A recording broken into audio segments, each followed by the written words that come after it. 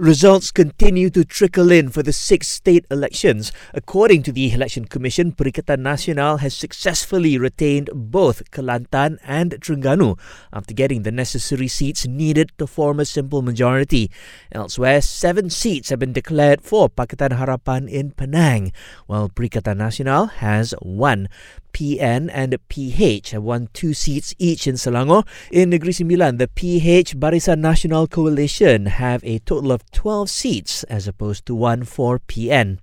In Kedah, PN is leading PH 9 seats to 1. Now, among notable results, the MBs of Kelantan and Terengganu retained their seats, and so did the Chief Minister of Penang. In Kedah, veteran politician Datuk Mahfuz Omar was beaten as the PH candidate for Alor Mengkudu.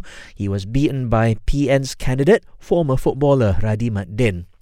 Also, the IGP says police will conduct roadblocks nationwide starting midnight tonight. He says these are routine roadblocks and there is no need to panic. Stay tuned for our next update in an hour's time, or you can check out the Astro Radio News social media platforms.